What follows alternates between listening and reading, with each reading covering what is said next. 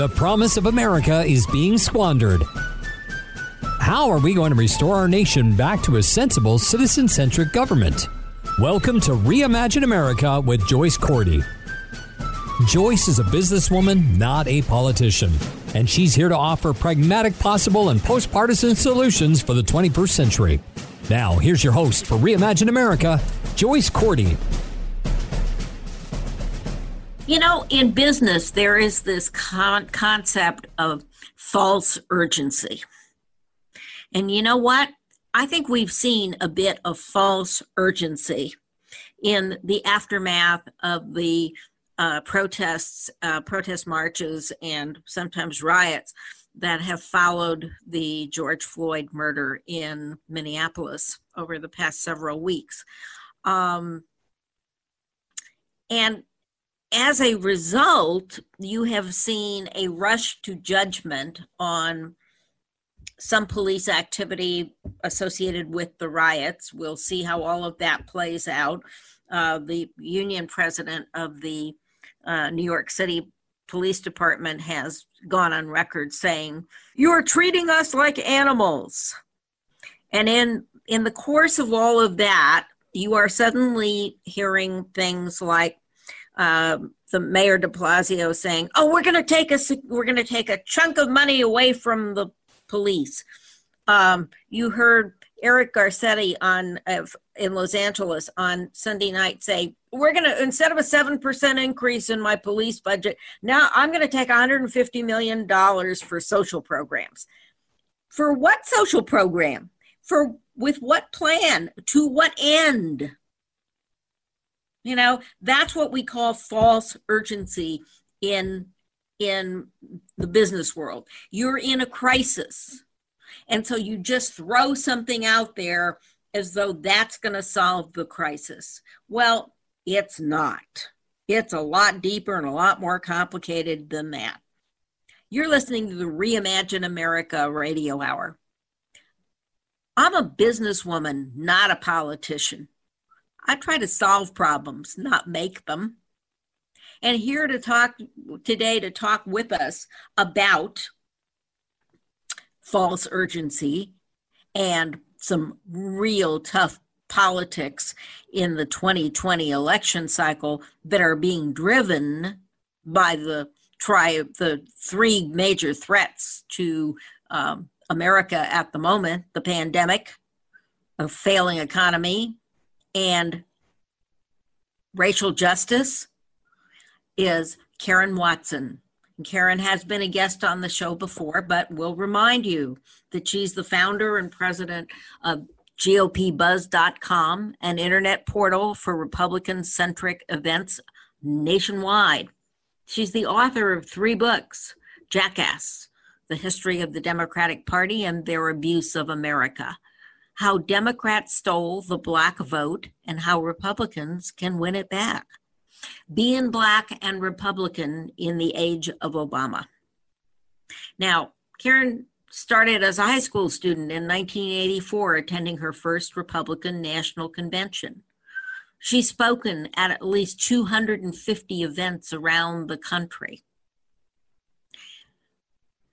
Her message is that Republican conservative values are the right values for all Americans, regardless of their race or gender. She's been interviewed on numerous radio and television shows. She's a graduate of the University of Texas at Austin, where she majored in English and took a speech concentration in Russian. Someday we're going to have enough time on a podcast for her to explain that dichotomy.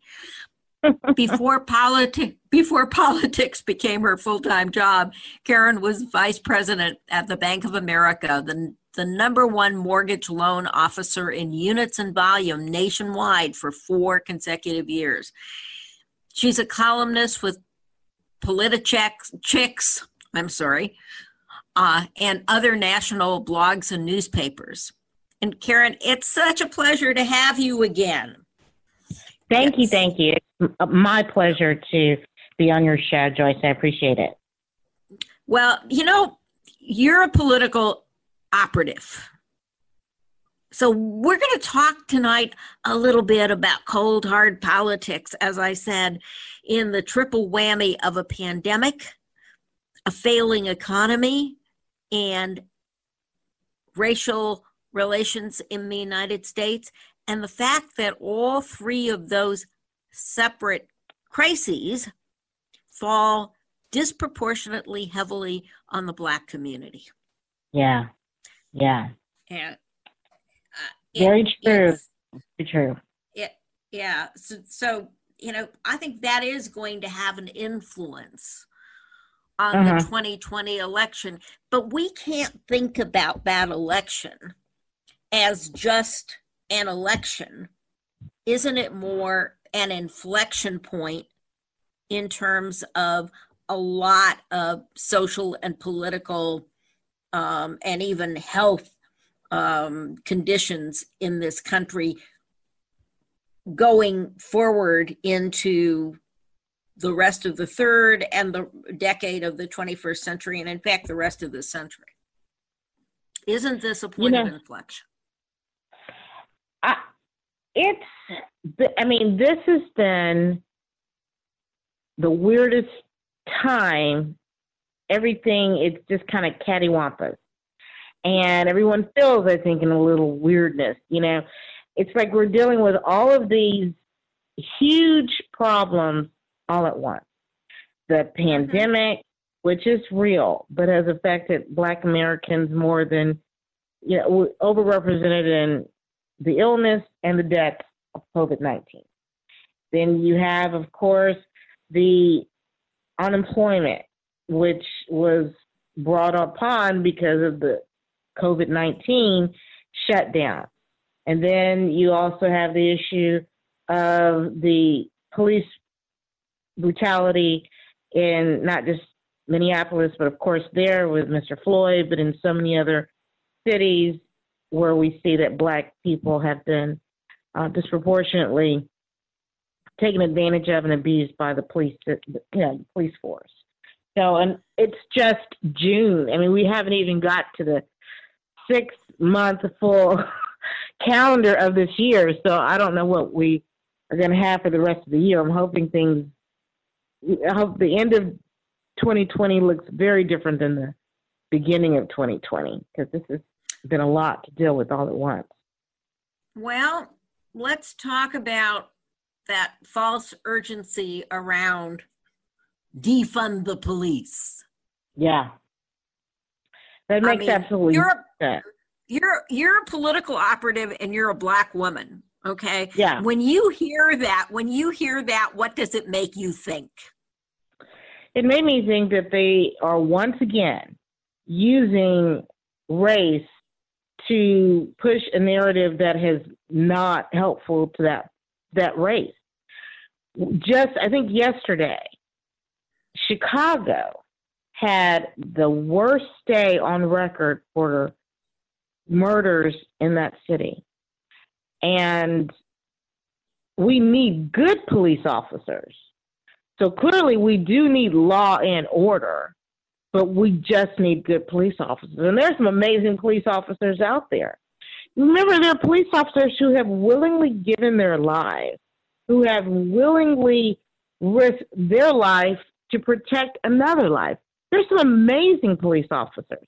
There's some police officers who have taken life unjustly, and that's not acceptable. So, it's like the tale of two cities, But one is completely unacceptable, but one needs to also be supported, because there have been some amazing police officers that have done some amazing work.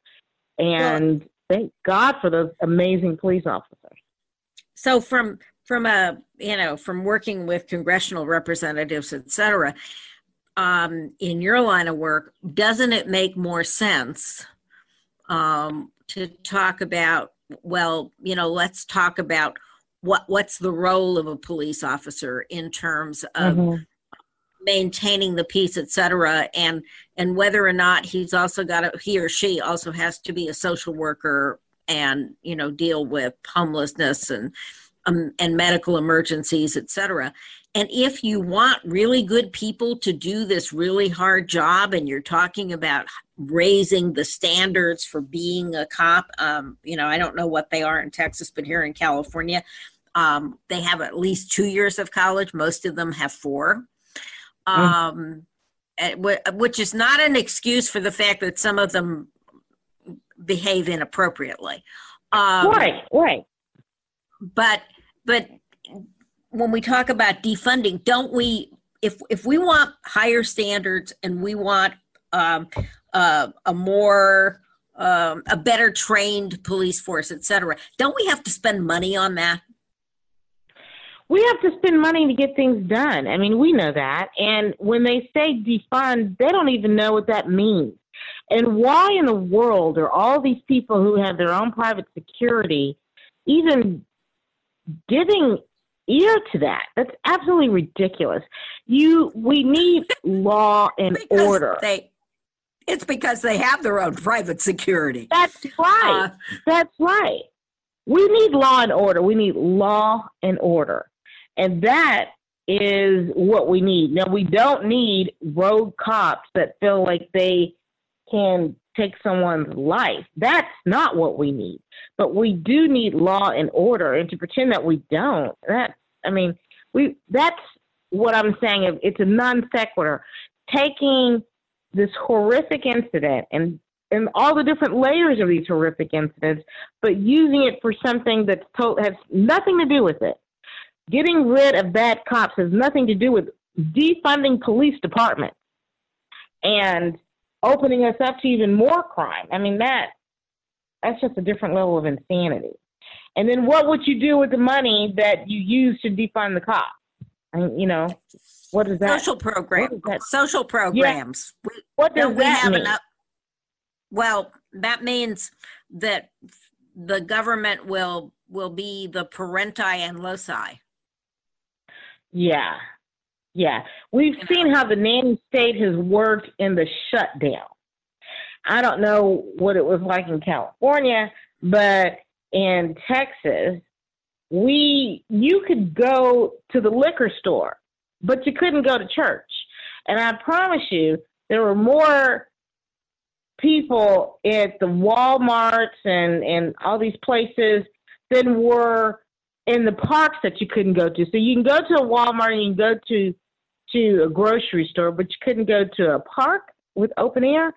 So, the nanny state it's not the shiniest penny. We've already seen that. And if you've experienced just this weird socialism that's happened in the last 90 days that we've had under COVID, you realize that just doesn't work. But we've had it worse than you had it, but they did leave some of our parks open. The liquor stores were closed for a while. Okay. You still can't go to church. And now the mayor of LA wants to take, instead of increasing his police budget by 7%, he wants to take $150 million of what I just called false urgency, and we're going to use it for, he's telling the protesters, we're going to give you 150 for what? Tell me how you're going to spend. I have an idea on another podcast for how he could spend that $150 million and do it in a socially responsible way, because I think there are things that the city that there could be redistribution of money. Okay. But first you got to have a plan. And first you have to first acknowledge that it's not their money to spend. That's the taxpayers' money. They have this money that was given to them by the taxpayer. The taxpayer needs to make the decision on what to do with the money. See, there's this false belief system with politicians that they think that we vote for them so they can rule over us. That's not, we don't vote for them to be rulers over us. We vote for them to represent us. We vote for them because they're supposed to be civil servants. They forget that because they don't want to serve and they don't want to be civil about it. But we don't have them lords over us. I don't know anybody in America that votes for the Lord mayor and the Lord county. I mean, that's not what we vote for them. They don't have those positions. And Lord knows they're not smarter than we are. They just represent us. They represent our interests. They take our money, and they don't get to just go hog wild with it because they have some bright new idea. A lot of these things that they do need to go to a vote, but that's a whole other story, and that'll be a whole other podcast. But there's been a huge power grab in this country, and that needs to be released. The power needs to be released back to the people, because that's just so insane that you wouldn't have a the police department is defunded, but then send me back my money. You know, no one's talking, give me a refund for the money that they siphon for the police. The whole thing doesn't make sense in the first place, but just some great idea. But there is, but I think what they're saying in their awkward panic, it's all good, Luke. The dog just looked at me like, "What's the matter, Mom?" Vince is going to take that out. What they're trying with their false urgency, what they're really trying to say, we're going to take money away from the police, is that we're underspending on social services and overspending on policing. So, from your point of view, if we spent more on, housing and education and so forth, do you really believe that would that reduce the need for policing? Would we be able I do believe that there are mental issues that too often police departments are saddled with, and that is not where they should be. I do think that we have got to restructure some of that, but what is the answer? And I don't think that they have come up with the answer to that, and just throwing the baby out with the bathwater is not an answer to the problem. But you're absolutely right. Well, but when you aim that at the Black community, are you saying that that's a form of redress for, the racial problem we know we have, the systemic racial problem we know we have? Is that the answer? Or is the answer a combination of some of those things and some other things from within the Black community? Defunding the police is not the answer for the Black community. Getting good cops is the answer for the Black community, and making sure that those cops respect the people, that they treat those people as citizens and treat them as you're serving them. And that's what it's meant by civil servant. You are a servant to the citizens of the community. That's what it means, just serving people. So a new attitude needs to be shifted on that. So that's what that is.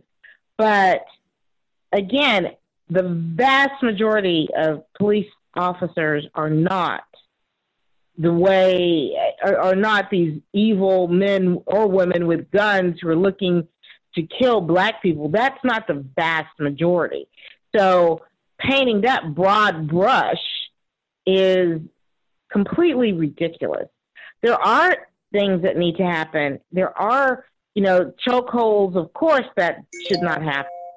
There are ways we can come together without pretending that we've got to get rid of everything. And I haven't heard any credible Black person echo that. I mean, that's coming from AOC. And I mean, my gosh, look at the way she's treated Black people. She has no record on being, taking care of Black people in her district, and Lord knows there's plenty of them.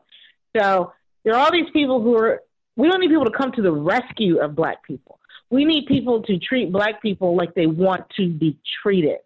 If you can start treating your neighbor as yourself, that's where we begin. And that will lead us to come up with the other solutions on how to deal with everything else. If we start treating people and not judging them by the color of their skin, but looking to the content of their character. I mean, my gosh, that's an echo from Martin Luther King Jr. Then we can be on the road to do what we need to do. So it's that basic. It's not defund the police. It's not hand billions of dollars that do not siphon down to the everyday man in the Black community. They get not a nickel or a dime from those social programs, and it's just utterly ridiculous. There is a program in Dallas where they came up with these things because there are these Black communities that they called food deserts. So they said, well, we'll start a community farm. And I said, you know what, that already smells bad, because we want to do a community farm so we can make sure that we don't have a food desert in the Black community. Well, guess what they did? These hippy-dippy people, yes, hippy-dippy white people, came up with this community farm. They didn't hire the Black people in the community. They went out and hired some other white people, and they also got a grant to hire ex-felons. It didn't do what they said they were going to do in the first place, because 99% of the things they come up with, these plans, never end up being what they're supposed to be, and they still don't have fresh fruit and fresh vegetables in the Black community in Dallas. That's the racism that we need to talk about and that we need to uncover and dig into. And the way, there are lots of things that need to change. All right, so wouldn't the simpler solution, I'm laughing about, we need to create a farm in the middle of Dallas. Wouldn't the simpler solution be, I'm like, I'm sorry, somebody just texted me, and not once, but twice. So here, put the phone away, Joyce. All right, you're going to get that out, Vince, right? When you say that, they want to create a farm in the middle of Dallas. This is it's true, and it's a big old scam. It's a huge scam, and yet, the other people are profiting. Are they going to use the white people? Are they going to use the stockyards? No. I mean, it's just so crazy. It is just so crazy. All right. So wouldn't it be, I'm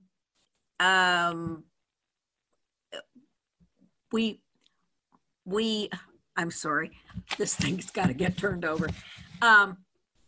Wouldn't it be simpler if the city of Dallas, if there's a food desert and people need fruits and vegetables, and I think that's important because we both know that diet is a part of what causes the healthcare disparities. Wouldn't it be easier to bring Safeway, and you call it something else, I think, back there, but Safeway and one of its competitors into those areas, even if it requires a little bit of subsidy from the city of Dallas, and let them deal with the hiring, etc., because they do have a very diverse workforce. Or you could partner with Black entrepreneurs and to create grocery stores, and you could also reach out to the community and tell people how to grow their own fruits and vegetables. I mean, you could live in an apartment and still grow tomatoes. There are all different kinds of venues and avenues that are a lot cheaper that really can reach and have an impact on the people than just putting some goats in the middle of the city and planting some seeds and still that food. Oh, but what they do with the produce that they grow, guess what? They sell it to high-end restaurants. Because that's the drama of liberalism. It pretends to care, but it doesn't. That whole thing with robbing Peter to pay Paul, Paul never gets paid. I must say it is the most absurd thing that you have.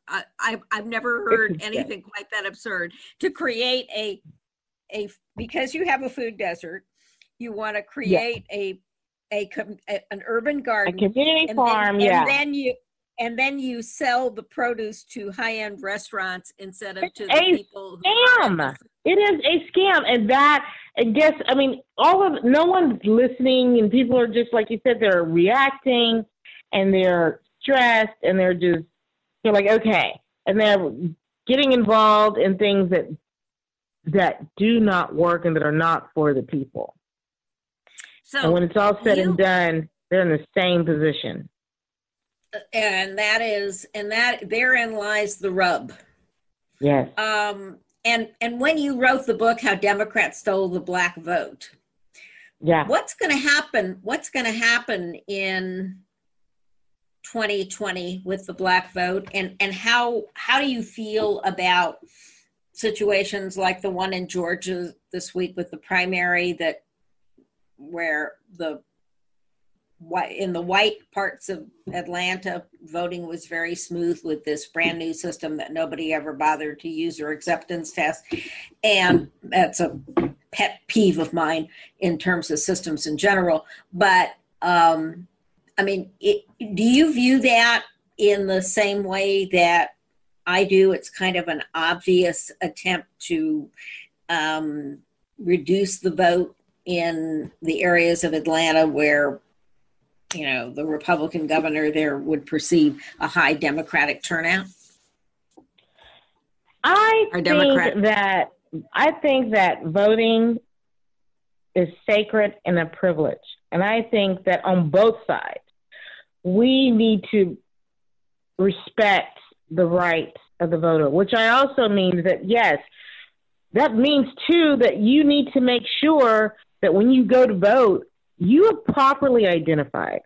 If I have to go to the grocery store and buy a bottle of liquor or champagne or beer or whatever, I don't drink beer, but the whole thing is alcohol, I have to show an ID, okay?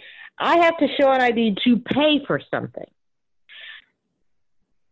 You should not make voting just as easy as waking up and you just decide to vote. I think people should take voting seriously. They should study the candidates. They should understand the process. There are people who vote who don't even understand what the position they're voting for. We have AOC who won her race and didn't even realize there are 3 branches of government. I mean, I think we need more of the Schoolhouse Rock, shows that they used to have. I'm a Bill sitting here on Capitol Hill, those little cartoons, at least taught you civics. And so I think right now people feel like if you can fog a mirror, you can vote. No, that's not what voting is about. And I'm a black woman. So I take voting seriously. I think we should take voting very seriously, and I think we should realize it is a sacred thing. Now, does that mean that people try to suppress votes? Yes. Does that mean that people are trying to manipulate the voting? Yes. That's been going on for eons, and that should be taken seriously. And if you find people who have voted more than once, they should be in jail, because there is a lady in Texas that voted 7 times. 7 times. That's wrong. That is so wrong. That is not what voting is about. 1 man, 1 woman, 1 vote. Now, does that mean? I think if you have to stand in line for 5 hours to vote, no, that might not have been the best thing you want to do, but you're still voting. You still have the right to vote. I think people feel like voting should be like going through a McDonald's drive-thru. And how come it's taken too long? You are voting. If it takes you all day, I'm not saying it should, but if it does, this is a privilege, and that needs to be respected. And I think a lot of the election judges don't know. I heard that they spent $100 million on those new voting machines. I've been an election judge. Those machines are not worth that they paid for. So where's that money coming from? Coming from the taxpayer, of course. So, but no, I think there should be a way where people at least know educate yourself on who you're voting for, why you're voting. Don't just get caught up in someone's whirlwind, and be a good citizen by understanding what you're doing. And a lot of times people are voting and they don't even understand what's going on. When I was an election judge and for our that Super Tuesday, it was mayhem because people didn't know what to do. They didn't know how it went, so there's just a lot of mistakes happening because there's a lot of uneducated voters, and that clogs the system. Yeah, too many people vote on 30-second commercials. Yes, and we need to bring. There are people on Twitter who I sometimes will respond by saying, this is proof that we need a literacy test for voting. Not one based on color, but one based on knowledge. But I mean, if you don't even know why, first I think we should ask, well, why are you voting? Why? Just be educated about the process. And then if you're an educated voter and you're like, this is what I believe, this is why I believe it, and I stand by it, because you could be manipulated, and that's what's happening. Their votes are being manipulated by horrible politicians, and that should not be. But if you're like, this is the process, this is how it happens, then we'll all be the better for it. I think you're right. Yeah. I think you're absolutely right. Because how can it's crazy. We are in charge here. That's what's crazy about the process. Who's in charge of all the politicians? Even the president? We the people. You and I, we the people. We're in charge. So I always like to say that voting is a hiring and firing decision. Exactly. And if you don't like, when we had an issue with our horrific county judge and mayor in Dallas, I started telling people, well, then recall them. They're not gods, okay? They sink if they walk on water. If we don't like what's going on, and they're not smarter than we are, they're not, they don't have some kind of special magic dust that we don't have. These are people who represent us, and if you're not being represented well, recall them. You can recall anybody. So stop in complaining and just say, you know what? You've crossed too many lines. We will get your behind out. And that's what we need to do. We are a citizen-ran government. But we have allowed these politicians to think that they are gods, and they're not gods. They're politicians. And they need to be reminded that they're just politicians. Oh, yeah. And we need to remind them we hired them and we can fire them. And on that note, I'm going to say, Karen, this has been fabulous. You know what? We're going to do it again before Election Day as things become a bit clearer.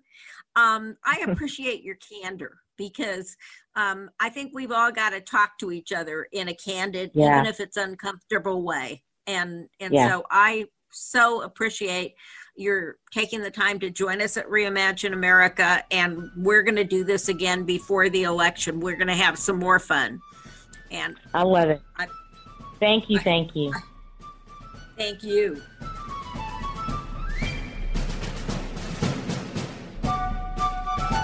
Thanks for listening to Reimagine America with Joyce Cordy. You can learn more at reimagineamerica.org. Got a comment or an idea for a future show? Email Joyce at reimagineamerica.org or find her on Twitter at Joyce Cordy or at Reimagine Radio. Take a minute now and go to reimagineamerica.org. Join the forum. We'd love to hear your thoughts. If you love the podcast, donate and tell others. You can invite Joyce to speak at your next meeting or conference through reimagineamerica.org. And finally, don't forget to subscribe to this podcast at ricochet.com or c-sweetnetwork.com. That's c-sweetnetwork.com. Together, we really can Reimagine America. This podcast is a part of the C-Suite Radio Network. For more top business podcasts, visit c-suiteradio.com.